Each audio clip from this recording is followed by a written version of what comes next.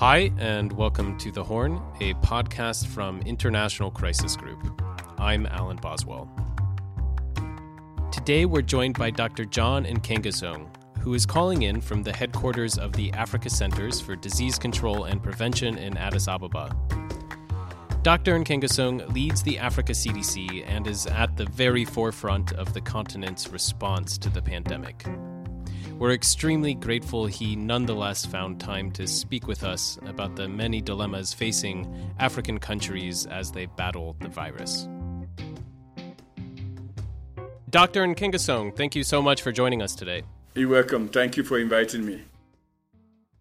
There's been a lot of uncertainty regarding Africa's outbreak thus far. It took a while for the coronavirus to spread across the continent, and now some places appear to be seeing major outbreaks. I'm just wondering what your models are currently projecting. I think it makes total sense that Africa is lagging behind because Africa was one of the continents that COVID was introduced later than others. We all know that once the virus started in China, it spread to Europe and the United States, and then most of our imported cases came from Europe. So I think that gave us time. The reason that I would not give you a straight answer to this is that a model is only as good as the assumptions that you plug into that model. What are some of the things that we just don't know about? We don't know yet about our testing is still very limited. Okay, I mean, if our testing was comprehensive and massive, you can use that to actually make better projections going forward. We have to be able to document the deaths, appropriately. Based on that, I think I can only say that if, based on what we have seen, that if the lockdowns wouldn't have taken place, it would probably be in the hundreds of thousands of cases now. So, but as we get more accurate assumptions built into our model in the coming weeks, we should be able to give you an accurate estimate of where we are heading to with this. I think for many of our listeners, they possibly didn't hear about the Africa CDC until this pandemic. Can you tell us a bit more of the story of how the Africa CDC came about and ended up taking such a leading role in this pandemic response on this continent? Yes, the Africa Centers for Disease Control and Prevention was a concept that was brought forward by the leadership of the continent at the highest level, at the level of the head of states. The population of the continent at independence was around 300 million inhabitants. They recognized that we are now around 1.3 billion people, and the pattern of diseases was changing. The Ebola outbreak in West Africa actually pushed that thinking forward and made it possible for Africa CDC to be actually launched on the 31st of January 2017. So it is today a specialized technical institution of the African Union charged with giving the mandate to manage disease control and prevention issues across the continent. Now, one of the things we as Crisis Group have been monitoring is that a lot of multilateral institutions across the world, such as the United Nations, have really struggled, we think, to kind of fully respond to the pandemic. But in Africa, in many ways, we're seeing the opposite. Can you talk us through what African leaders and African nations are doing to band together to fight this collectively? The first thing is that very early on, where, as I indicated, the first case of COVID infection was reported in Egypt, just 1 week later, the African Union Commission summoned a meeting of all ministers of health under the leadership of the chairperson, Musa Faki Mohammed, and really discussed the need for a joint continental strategy, which is underpinned by cooperation, collaboration, coordination, and communication. Clearly, that has paid a lot because we recognize that COVID was going to be an issue in all over the continent if it was an issue in any member state. And President Ramaphosa, in his capacity as the head as the president of the African Union, has actually shown extraordinary leadership by rallying everybody together. The head of states, we briefed the Bureau of the Head of States several times, provided recommendations and suggestions which have been taken up. He has also expanded that to including special envoys that he appointed to deal with economic issues and economic challenges of the COVID-19. And so that top-down, bottom-up approach has been extremely critical in bringing the continent together to coordinate their efforts and to ensure collaboration. And again, under the leadership of the chairperson, Moussa Faki, he launched an initiative that must be hailed, which is a partnership to accelerate COVID testing, PACT, which is underpinned by ability to test, to track, and to treat COVID-infected patients. Those three T's are the cornerstone that we believe are going to feed into our continental strategy that has three pillars. One is to limit transmission. The second is to limit deaths, and third is to limit harm.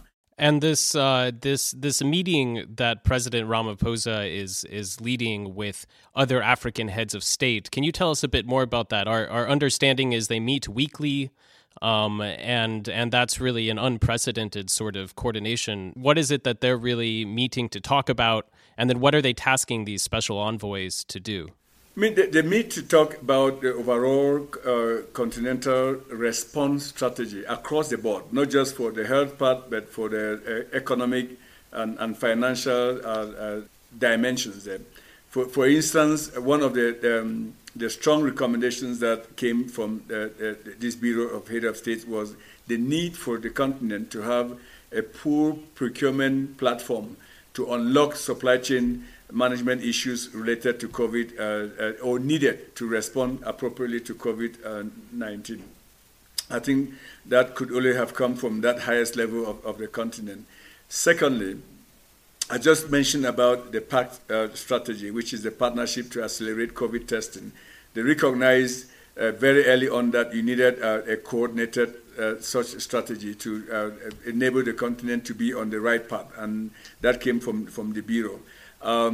Then the invoices and the private sector. I think I must say that the private sector, President Ramaphosa, has been extremely deliberate in bringing in the private sector into this dialogue, recognizing that it is a multidimensional crisis we are dealing with, and the private sector has actually stepped in to support. I mean, including the fund.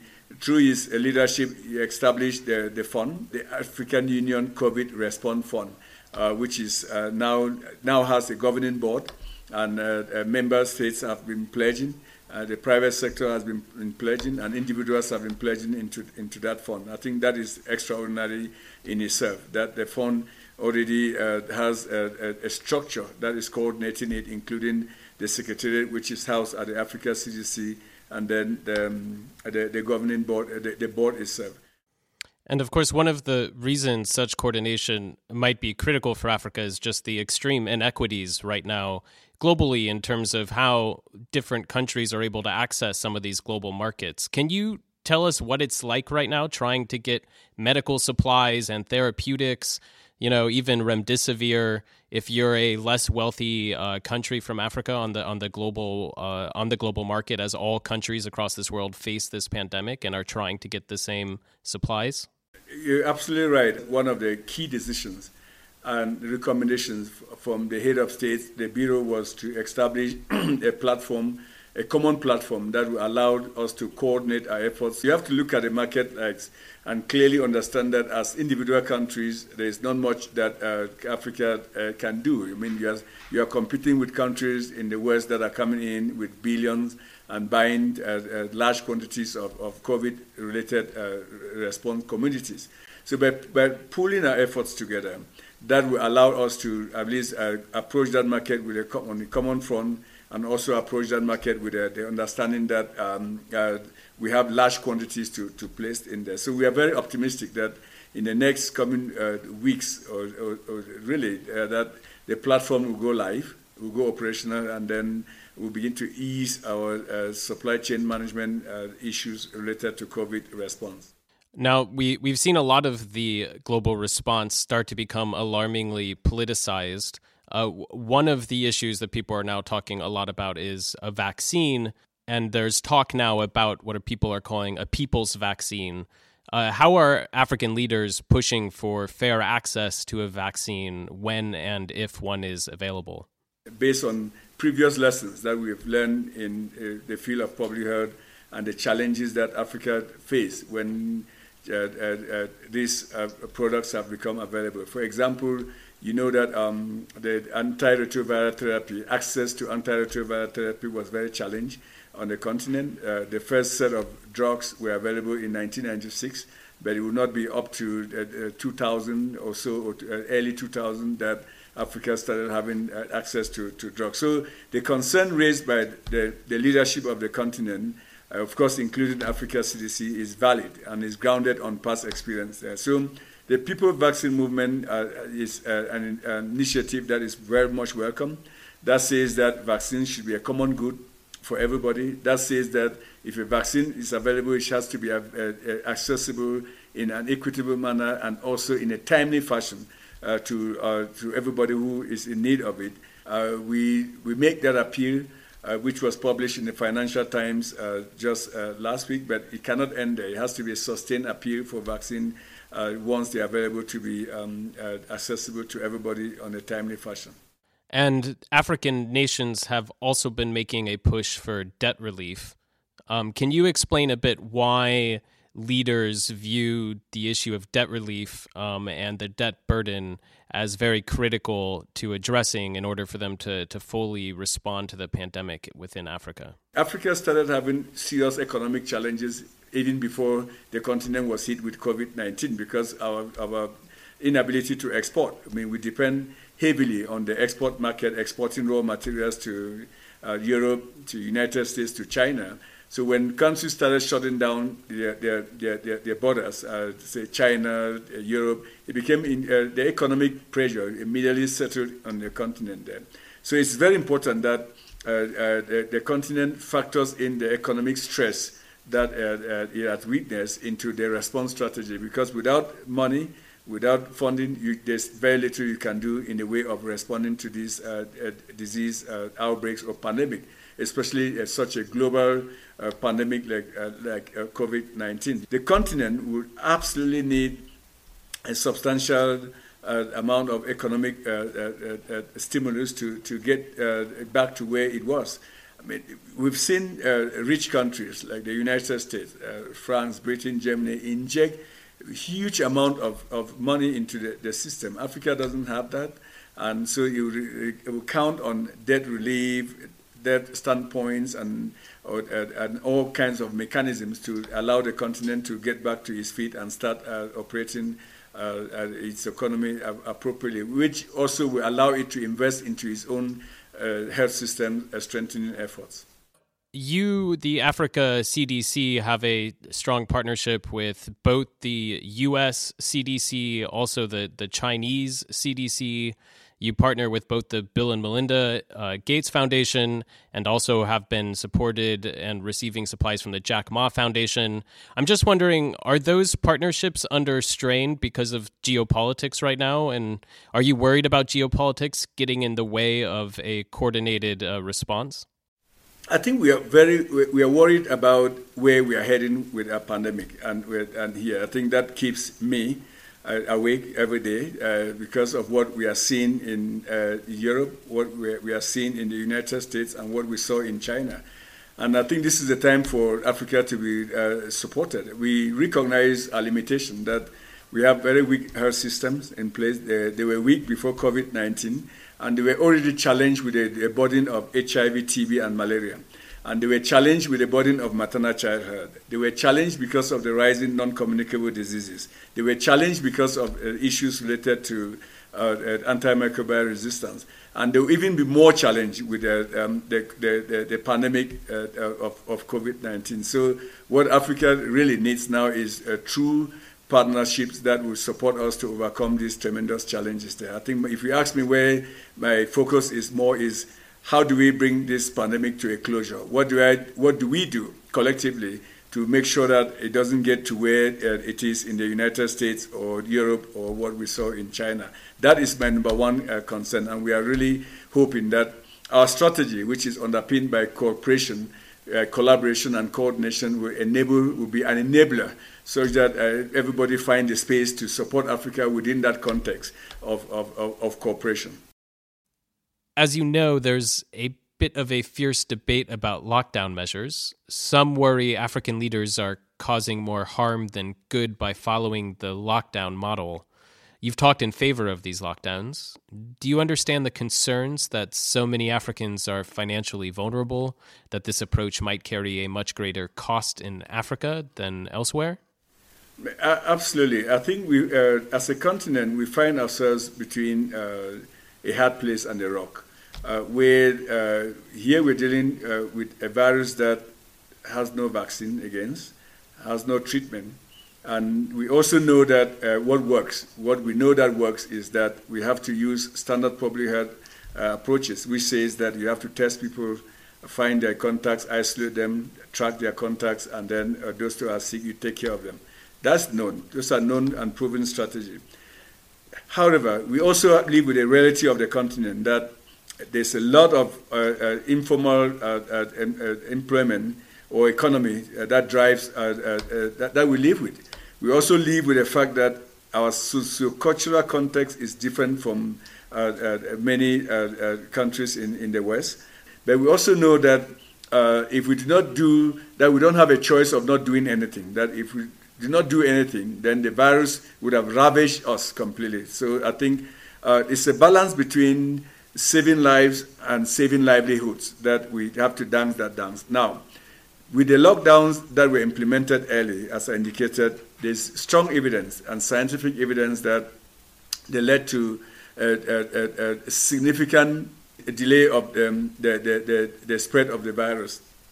The challenge now is how do you maintain it going forward? But we've developed guidelines that countries should use to begin to unlock their economies in a safe and secured manner. And those guidelines, we hope that will be followed and followed soon and in a very thoughtful manner. I think very clearly we are saying that as you unlock your economies, make sure that you have good testing going on, good surveillance, that is the tracking part of it, and that you have good systems to triage the patients as if they get infected and they come to the hospital. It's not a question of if the number of cases will increase, it's when and by how they will increase. Because clearly, as you unlock people and people start moving around more freely and trying to live their normal lives, it will be you'll see more cases there.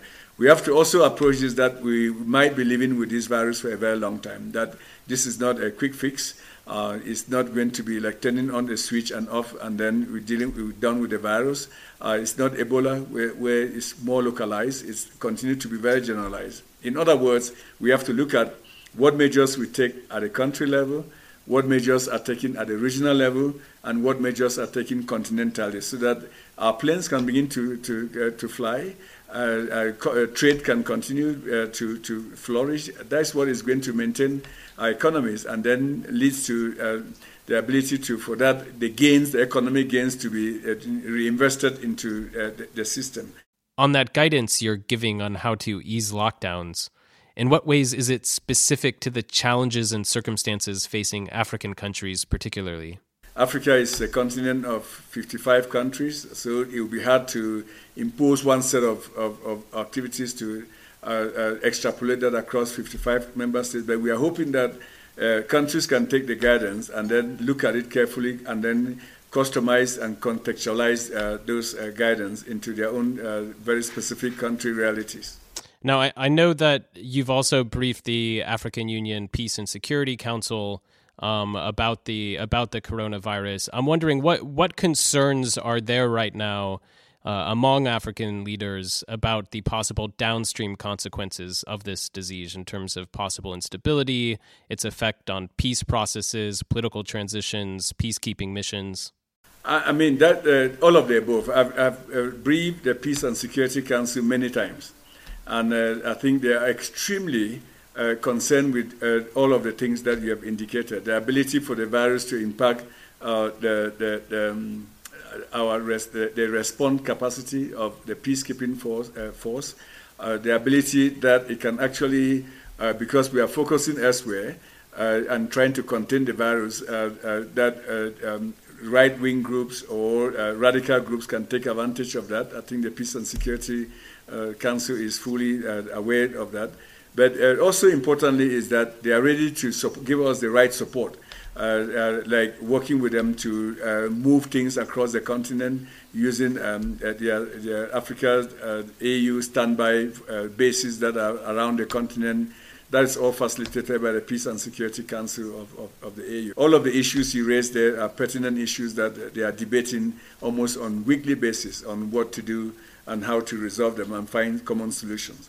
In the end, it has to be an African-led response, and an African-owned response, which is characterized and guided by the uniqueness of our continent. I'm just wondering, when you look at the spread of the disease thus far in Africa, of course, like we talked at the beginning, initially, we saw the cases lag. Do you still have hope that the continent might evade the worst, or do you still think this is in some ways the calm before the storm? My public health instincts would tell me that we should be preparing for the worst case scenarios because again, this is a virus we've only known for the past 4 months. There's a lot of unknowns about this virus. And we also know what we know about the virus. That it's a virus that tends to give you a false sense of complacency, and then it takes off very quickly. It seeds itself into the population, and it becomes extremely difficult to unroot it from the population. So, my strong advice to the continent and guidance is that let's redouble our efforts and do all of this with the concept that we have to maintain human rights and at the center of our fight against this virus, that there cannot be discrimination, stigmatization, or any violence associated to this. I think it has to be the whole of government approach that says that we can use the military to implement and support certain things, but it cannot be at the expense of the rights of the citizens of the countries there.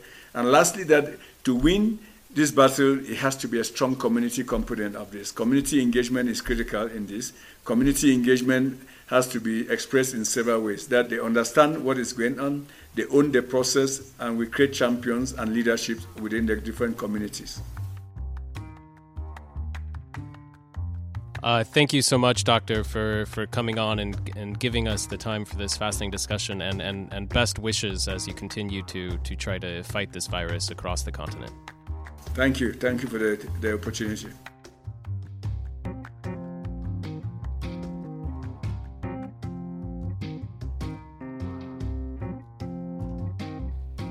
Thanks for listening. We hope you're keeping safe and well.